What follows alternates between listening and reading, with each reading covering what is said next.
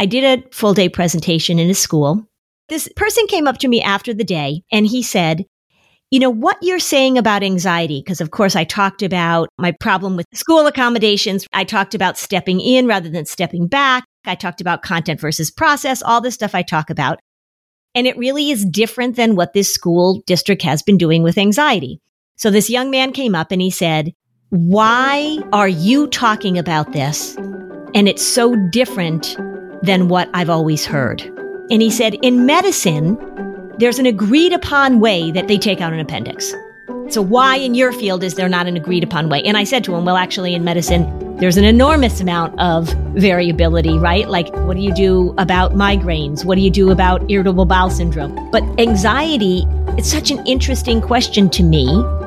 Welcome to Flusterclux with Lynn Lyons, where we talk about worry and other big feelings in parenting. I'm your co-host, Robin. I'm Lynn's sister-in-law, and I'm here to ask your questions. And I'm Lynn Lyons. I'm an anxiety expert, speaker, mom, and author, and I've been a therapist for over 30 years. Parenting can be a flusterclux, and I'm here to help you find your way. I really want to talk about how we come to believe these things. And I'd really love to talk about some of the things that people believe about mental health and about the way that we do things and how we help people that really aren't working and also aren't really supported by the research. You and I, when we had our babies and were pregnant, we had a ton of discussions about what is the medical culture of approaching something and then what is the evidence-based care model. Mm-hmm. Sometimes they were completely aligned and then other times they were in contrast to one another. So this happens. Yeah. I mean, don't you basically just go around to talk to schools, tell them how they should actually be handling the anxiety in their student population, and then they're all like erasing the dry erase board step that they were about to implement for the new school year, right? I mean, It's like, oh, never mind.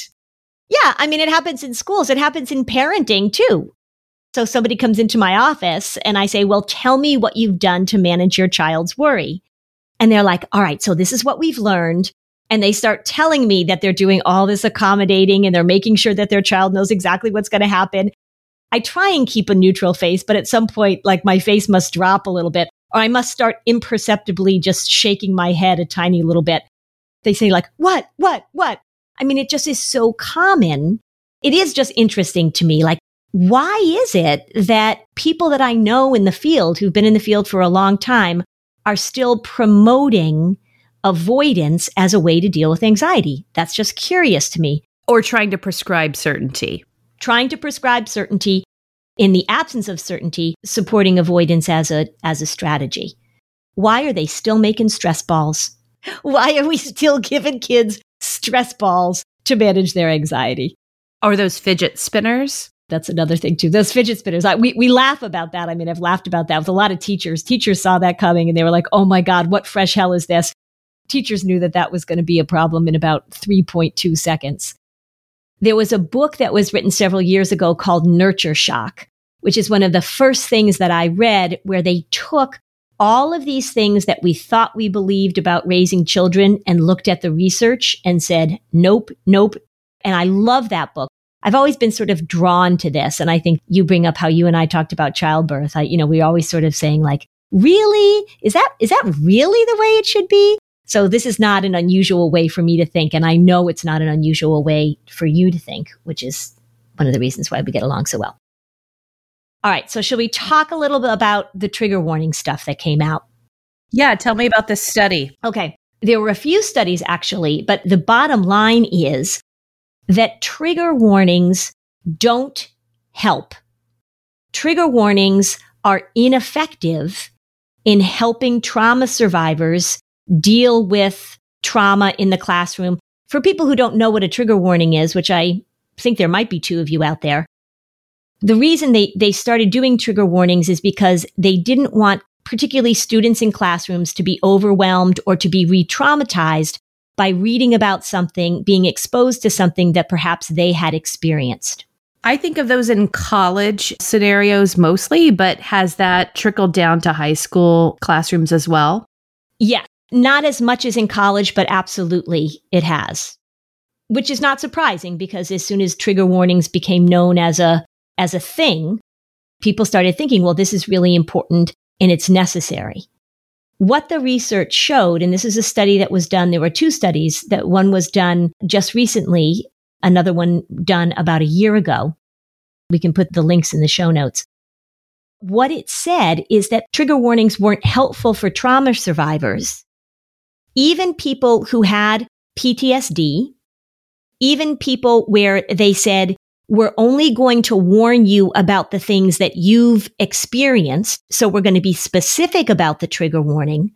What they found, they weren't even helpful when they were warned about the specific content that most closely matched their specific trauma. What they did find was trigger warnings increased anticipatory anxiety, not surprisingly. So when somebody said, I'm going to give you a trigger warning about this, the anxiety increased in anticipation of what they were going to read. And this totally agrees with what I talk about, is that it became a way for the trauma to become a part of the person's identity. And they even have a specific term that they use for that. They say that the trauma becomes centralized. What they were saying was that it was actually counter-therapeutic because it reinforced a survivor's view of their trauma as central to their identity, which is really different than what they thought would happen when they put trigger warnings in. So either the trigger warnings have no effect or they are actually not helpful for trauma survivors, which is pretty interesting. It's almost like every effort to accommodate backfires. Yeah. What are the positive accommodations? Are there any? In anything? You mean with anxiety or with trauma? Well, when you're talking about a trigger warning, that still strikes me as a structure like an accommodation. All of these intentions of trying to help that person. What are some of the ways that schools try and accommodate? Say you've got a child or a college student or a high school student that experienced a trauma, and so you know that they're dealing with that. It's one of the things that the research said is that sometimes giving a warning or even saying to somebody, this is material that could be difficult for you, and let's see if we can work through it together, is very different than saying, you need to know that this is going to be in this book or we're going to read about this because this is going to re-traumatize you.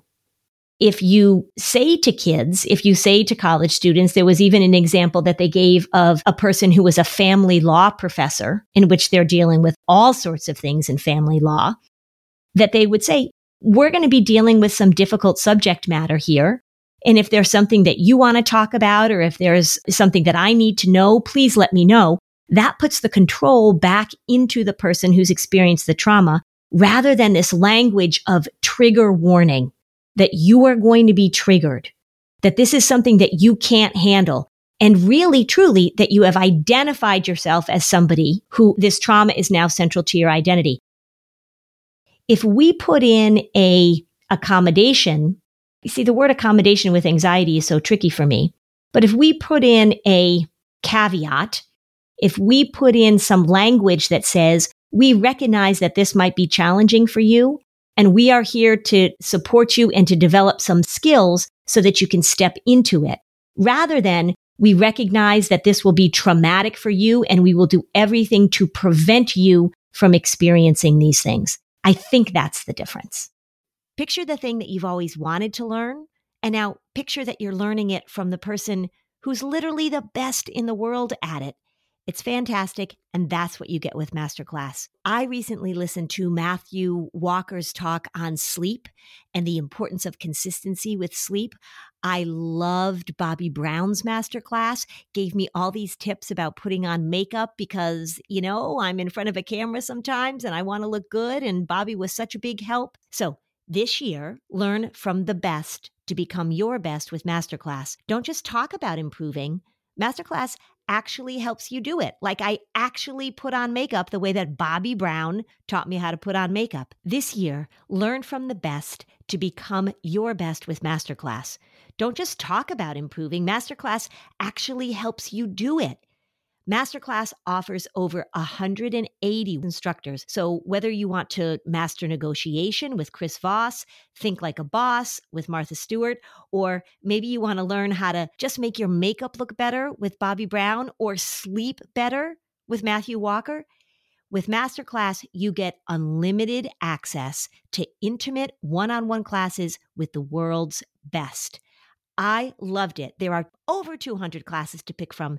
New classes are added every single month, like a class that talks about your gut health. So many interesting things to learn. So every new membership comes with a 30-day money-back guarantee, so there's absolutely no risk. Right now, our listeners will get an additional 15% off an annual membership at masterclass.com/fluster. Get 15% off right now at masterclass.com/fluster. Masterclass.com/fluster. You know, when you're listening to a song on the radio and you just have this feeling that the song was written about you, or that it was someone that you love trying to say something to you? Well, now imagine the power to gift that same incredible feeling to someone you love with an original song that actually is about them and about your relationship, and that Songfinch writes just for you. Songfinch lets you create an original radio quality song inspired by your own life and the people that you love. It's completely unique, it's personal, and it lasts forever. I had the pleasure of creating a family song with Songfinch about our summer celebrations that we have every year. I knew it was going to make everybody cry, and it certainly did. I got to be honest, I was even crying, giving all of the information and helping personalize my song with the writer that I chose. He absolutely delivered a beautiful acoustic song that captured exactly what I was looking for, and it was so fun to share with the family. So whether your song is for Father's Day, an upcoming graduation, a wedding or an anniversary, or even just a gift to show your loved one how much you care, start your song now to lock in one of Songfinch's top artists. Don't waste another $1 on more stuff. It only takes 4 to 7 days, but that song will last forever. For a limited time, Songfinch is letting our listeners upload their song to Spotify for free, so you and the lucky person or people can listen to it anywhere, anytime. So go to songfinch.com/fluster and start your song. After you purchase, you'll be prompted to add Spotify streaming for your original song for free, a $50 value. Again, the URL is songfinch.com/fluster. Don't forget to share your song with us too in our Facebook group, songfinch.com/fluster. You had mentioned maybe at another episode, if an elementary aged student had an anxious response to fire alarm tests. So then that student had special treatment to then leave the school or be forewarned and not be startled in class by a fire alarm test. Mm-hmm. So how does something like that even apply in something a little more simple?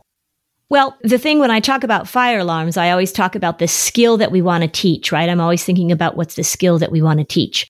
So oftentimes when you're removing a child from a fire alarm, it's because they get startled, they get overwhelmed. And my whole thing is that's actually the skill we're trying to teach during a fire alarm is how do you get startled and then get your prefrontal cortex back online so you can follow directions. Because it seems very interesting to me that if we're trying to help kids learn how to manage during an emergency, emergencies are generally rather unpredictable, that we would remove the part of the fire alarm that actually most replicates the uncertainty or the surprise of an emergency. Once the alarm goes off, if the noise is loud and you don't want to listen to the noise, I'm totally fine with you covering your ears. But it always seems interesting to me that when people lose track of the skill we're trying to teach and we remove them from a situation, it truly just is often so confusing to me. Like, what are you trying to teach the child? How to handle this or how to get away from this? So that would be an example of an accommodation is a removal versus saying an accommodation might be, or a skill that we might teach is when the fire alarm goes off, how do we teach kids that if the noise bothers them, that they put their hands over their ears and they practice walking with their hands over their ears. All sorts of different things that we can teach kids that don't involve removing them or excluding them or giving them the message over and over again that you can't handle this. Because that's the message of anxiety, and that's the message that gets kids into trouble. So when we talk about kids being able to step in, when we talk about resilience, when we talk about being able to tolerate discomfort, tolerate uncertainty, the more we step in and trying to remove things, the more we're getting in the way of developing that skill. Do you feel like in the time that you've spent so many years talking to schools, have you been doing this long enough that you've seen the anxiety approach and those accommodations change? Oh yeah, no, it's gotten way, way worse. Way worse. So what did it used to look like? In a bad way, what it used to look like is that a lot of kids who were dealing with anxiety were misunderstood. And it still happens now, actually. You know, it's called fight or flight. And there's fight there too. So you've got a kid who's really having a hard time managing something. They get completely overwhelmed. They flip their desk over, or they're bolting, they're running away, they're refusing to go to school. And a lot of that was really pathologized as behavioral issues, that they were diagnosed with being oppositional and being defiant. So I think in a good way, we've gotten a lot better at understanding what anxiety looks like. There's really something that we can do to help this child, but not treat them like they're naughty, not treat them like they're misbehaving. Mm-hmm. One of the things that has probably helped, which I know sounds a little silly, but it's absolutely true, is when they started having those shows on TV with the dog trainer, like Cesar Romero and those other shows, where he would come in and he would say things like, this is your dog just trying to figure out what's going on. And the dog was traumatized, or the dog is really anxious, or you're giving the dog missed messages. And so he started training the owners to be able to understand and to speak the language of the dog that was being aggressive or that was running away. Honestly, I think I use that analogy a lot because most people have seen those shows. So I think what's gotten better is that they have begun to recognize what's really going on rather than pathologizing or rather than blaming Or disciplining. Punishing, right? I mean, punishing. I heard one story recently, although it's not great. I mean, I heard one story recently where a child was having a really difficult time getting into school and was coming in late. And then also when they were in school, they were acting out kind of aggressively. So the way that they dealt with it is that they suspended him for 4 days. And I was like, this is a kid that we're trying to get into school. And the solution that you guys have come up with is that you've suspended him. It just is backwards to me. So I think that has gotten better. But the pendulum has swung really far in the other direction, so that now what we've got is avoidance. So instead of saying, okay, so we don't want to punish kids when they're acting out, but where we've gone to is now we don't want kids to get upset at all. So we're going to really make sure that they don't feel uncomfortable. We're going to really make sure that we don't expose them to anything that might upset them. That's the parents too. Oh, yeah. Oh, of course. Yeah. You can't separate the two. You can't separate the two. Right. Also, what though is interesting too, though, and this is something that has come up more recently, in fact, very recently, is that schools that have had training with me are now really trying to implement a model of skill building rather than accommodation. And parents are getting upset about that because parents aren't up to speed or parents still want to protect. That also is very much like we've been talking about when there is a couple, like there are two parents and one parent is going on the like, let's punish him because he's misbehaving. And the other parent is, let's make sure he never gets upset. Sometimes that happens between school and parent. And parents can take on one role and school can take on the other role. But parents sometimes within a family can take on that role. Yeah. When people are on different pages about this, it doesn't work out so well. If I go back to this original question that I posed is, why do people do the wrong thing? The answer to that, I think, is that it's easy for us to believe things. And if things make a little bit of rational sense, or if the immediate result is that things get better, or you think you're doing the right thing by protecting or by making sure that somebody doesn't feel a certain way, then that very quickly becomes the go-to. It very quickly becomes the go-to. It happened with trigger warnings. It happens with anxiety and accommodations. I can tell you another thing that drives me crazy, that there's some new research out again, which is with depression, for example. 2 new studies, one that I think I've mentioned before, but another one just came out, that when we tell people who are struggling with depression that their depression is based on a genetic cause or it's based on chemical imbalances, of which there is no depression gene, and the chemical imbalance theory of depression, that it causes depression, has been dead in the water for a while. Those people are much more pessimistic about treatment.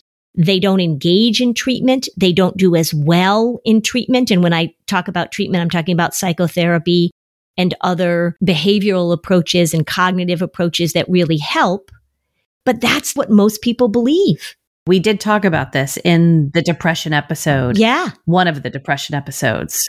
And another study just came out saying the same thing again. When we use that medical model of depression and we talk to people about it in that way, it's actually counterproductive. And yet that has become the norm. We love quick fixes. Yep.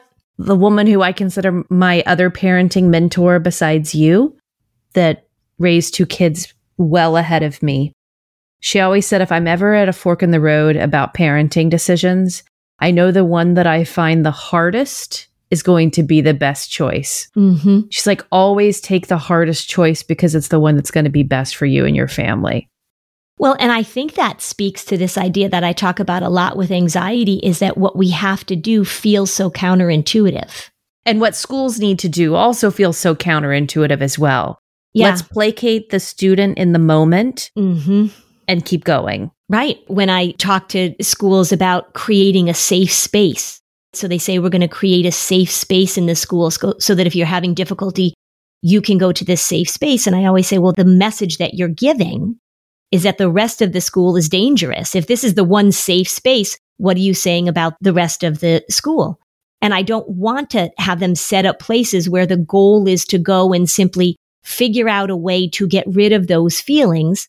I'm telling them, I don't want you to create a safe space. I want you to create a reboot room or a reset room.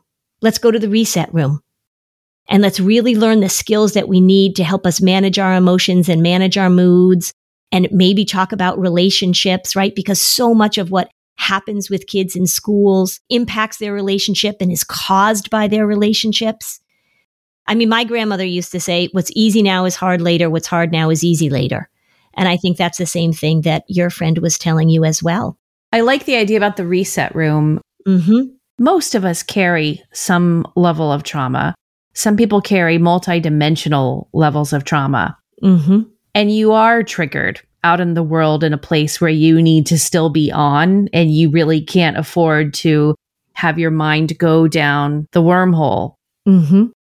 What does that reset look like? What are the skills as parents we should be talking about, whether or not our children have yet been traumatized in some way? If they have, and if they haven't, I think that talking about it is still going to be the same, because these are skills we want to teach. The way that it was taught to me, it's one of those elegantly simple concepts that is so profound as well, is that when you're helping somebody deal with a trigger about something that's happened in the past, whatever words you want to use, what really happens in that is that your brain gets hijacked, right? You get pulled back to those memories. I think we've talked about how that happens. The amygdala stores those emotional memories as a way to protect you. And it really is helpful to talk to kids and to talk to ourselves about recognizing the difference between then and now. It goes back to that thing that I talk about over and over again, that as soon as we can create some distance between what's going on currently in the moment and what happened in the past, as soon as we can create not a disconnection, but a distance, that allows us to stay present so that we don't get hijacked back into the past where that trauma pulls us away from where we are currently. It's the same with anxiety, which tends to project us into the future, right? So if we talk about catastrophic thinking and you're sitting on the airplane and you start imagining what it's going to be like, how it's going to feel for those 3 minutes when you're plummeting 30,000 feet into the side of a mountain, If you sit there and allow yourself to go to that place and to be hijacked by that thought, then it causes all those responses in your body. So when we're helping kids process trauma, we're really working on being able to stay present. For people who've gone through extreme trauma, there's a lot of things that people do with their bodies. So how do they stay connected? They put their feet on the ground. They stay aware of their senses in the moment. It's all about making sure that you don't get hijacked, because that's what really being triggered is. That your memory and your body on a very deep level is getting pulled back to that. Robin and I travel a lot. And part of traveling is that you learn that you have to compromise, right? So maybe you're not going to get the best seat on the plane. Well, you know where you shouldn't compromise? You shouldn't compromise with your health care. When it comes to your health, there's no compromising, everybody. Don't go back to that one doctor who didn't really pay attention to you, who rushed you through your appointments. Check out ZocDoc. This is the place where you can find and book doctors who will make you feel comfortable, listen to you, and prioritize your health. And you can search by location, availability, insurance, so literally no compromises here. ZocDoc is a free app and website where you can search and compare highly rated in-network doctors near you and instantly book appointments with them online.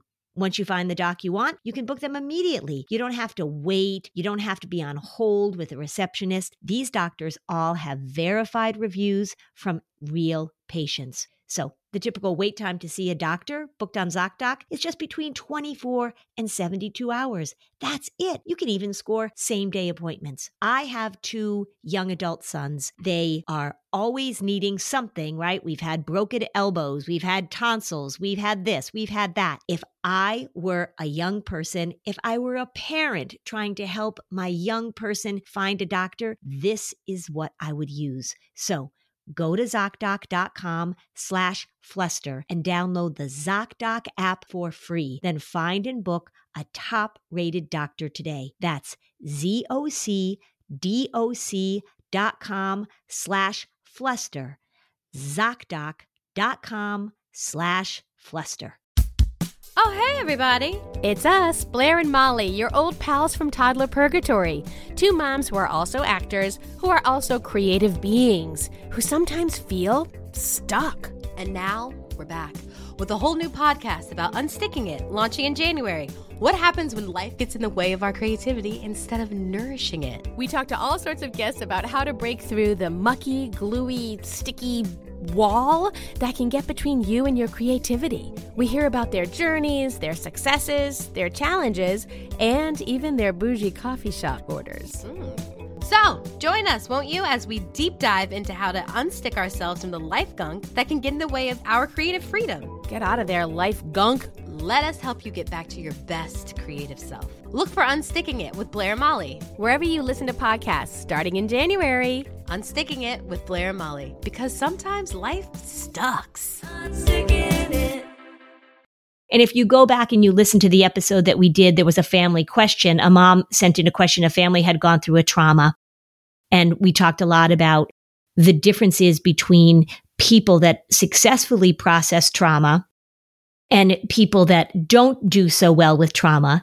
There are things that you do immediately after the trauma that allow people to process it in a better way.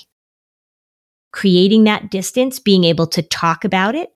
Trauma has a hard time telling a story because it gets so confused in the brain. So helping with that sequencing of this is what happened and this is what happened and this is what happened. All of those things can be really helpful. But avoiding it, stuffing it down, not talking about it, giving the message to anybody that your trauma defines you, that this is going to be a central part of who you are for the rest of your life, that is the exact opposite message that we want to give. And I actually, early in my career, sort of saw this firsthand. I was working as a new young social worker in an environment in which things got absolutely out of control based on people identifying themselves based on trauma that did or didn't happen. That was the interesting part of that whole era. So I've seen it firsthand. I've seen the power of identifying yourself as a survivor of trauma and taking that on as your full identity. And I think that's what they're looking at with these trigger warnings. It increases the symptoms rather than decreases them. And of course, that's not what they intend to do. They're not saying, oh, so let's give these trigger warnings so we can impede people's recovery or we can lock them into this trauma. But that's what the research is showing that it does. Just like if we say with depression, this is who you are, this is how your brain is, you've got this chemical imbalance, it locks you into that perception of yourself. And that's the dangerous place that we go to far too often in this field. Far too often. I get it. It's a way to try and be empathic. It's a way to try and recognize. It's a way to try and acknowledge things that weren't acknowledged for such a long time. But we have to recognize that there is a big difference between acknowledging and helping people move forward and incorporate that versus identifying as that. What I hear you say that I think is so powerful is you talk about the skill building of the ability to prevent your brain from being hijacked. From the past, if it's trauma, from the future, if it's catastrophic anxiety. Mm-hmm.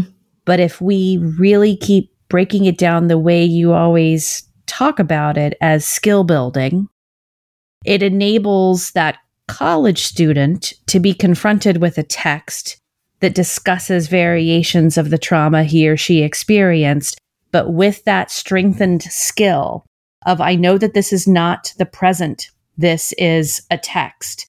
I have that skill of differentiation. Right. That's it.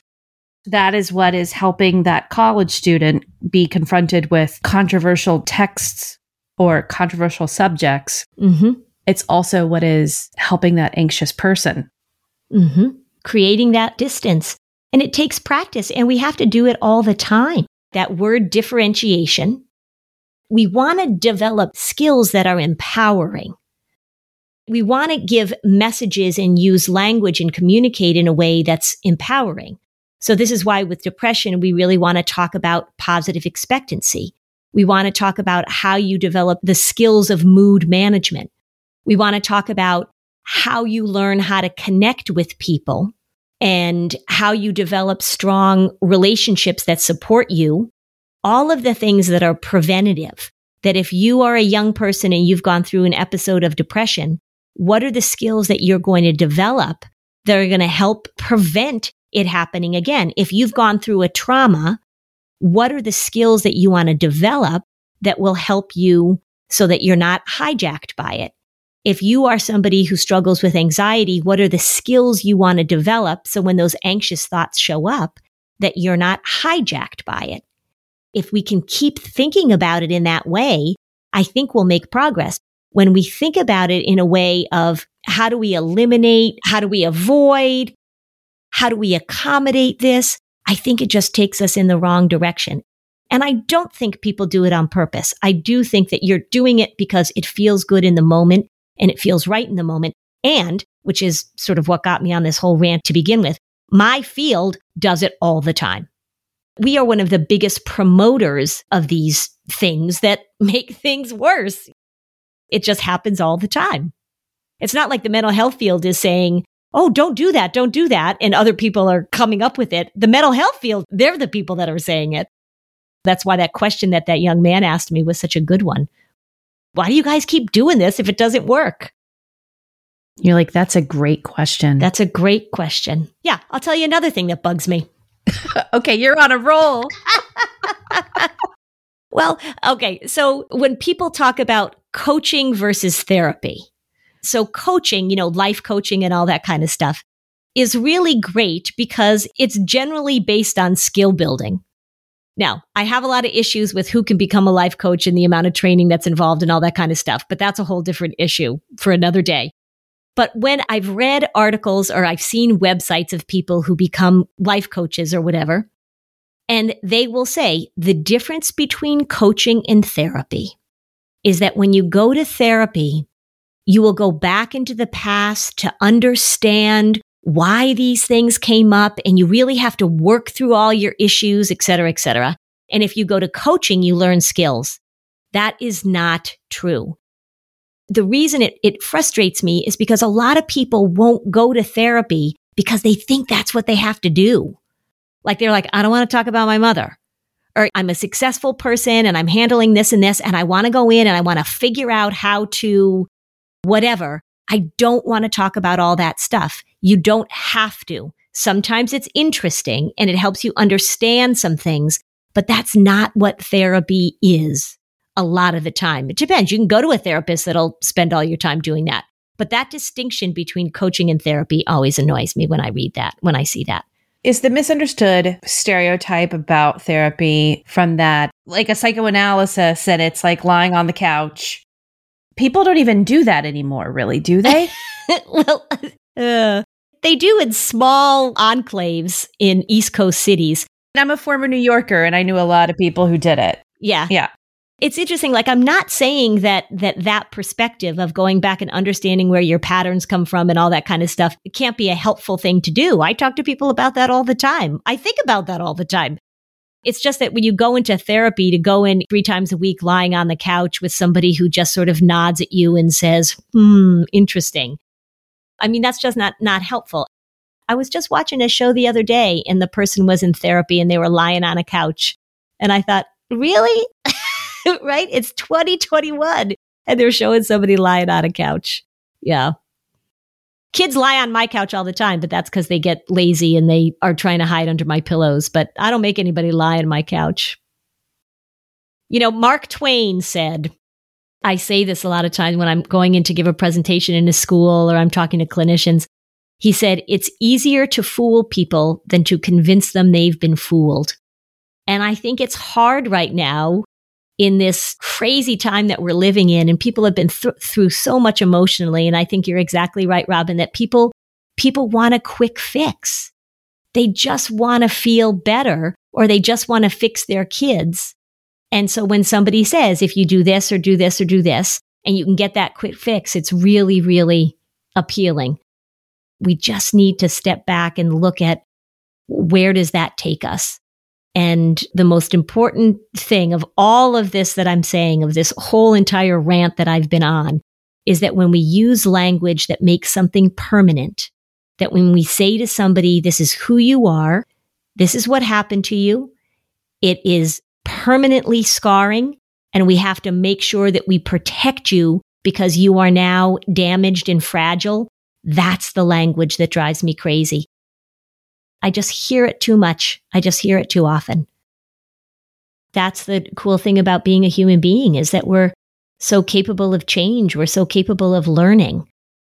I just get great emails and I get phone calls, or I have, I run into somebody and they say, oh my gosh, my child was anxious and I was doing it all wrong. And I've been listening to the podcast, or I read your book, or I listened to you at a presentation. And it just made sense. And we started working on it. And our lives are different now. I mean, it really is possible if we can just stay away from this idea that we're permanently scarred, that we're fragile, that we can't change. It's just so helpful to think about it in a different way. So helpful. We walk around being so careful. I want you to be open rather than careful. I want you to be open rather than careful. I want you to be vulnerable rather than shut down and closed off. It really just makes a difference. So join the Facebook group so that you can ask Lynn your question on an upcoming episode. Thanks for joining us on another episode of Flusterclux. Bye, Robin. Bye, Lynn. Hey there, I'm Debbie Reber, the founder of Tilt Parenting and the author of the book Differently Wired. The mission of Tilt is to change the way neurodivergence, whether that's having a learning disability, having ADHD, being gifted, autistic, or some combination of all of the above, is perceived and experienced so differently wired kids and the parents like us raising them can truly thrive. On the Tilt Parenting podcast, I get to talk with authors, therapists, educators, and parenting experts who are committed to this mission. I ask the questions my listeners are most curious about when it comes to supporting our kids. And in turn, my guests share strategies for challenges, out-of-the-box ideas for navigating school, best practices for therapies, tips for advocating, and so many thoughtful insights on what it really takes to help our kids grow up feeling seen and respected so they can create awesome lives for themselves. I know that raising a differently wired kid can feel overwhelming and isolating, but I promise you, you are not alone, and it can feel so much better. if you're on this parenting journey, come listen to Tilt Parenting. Together, we can shift this paradigm and show up for our exceptional kids with hope, possibility, and joy.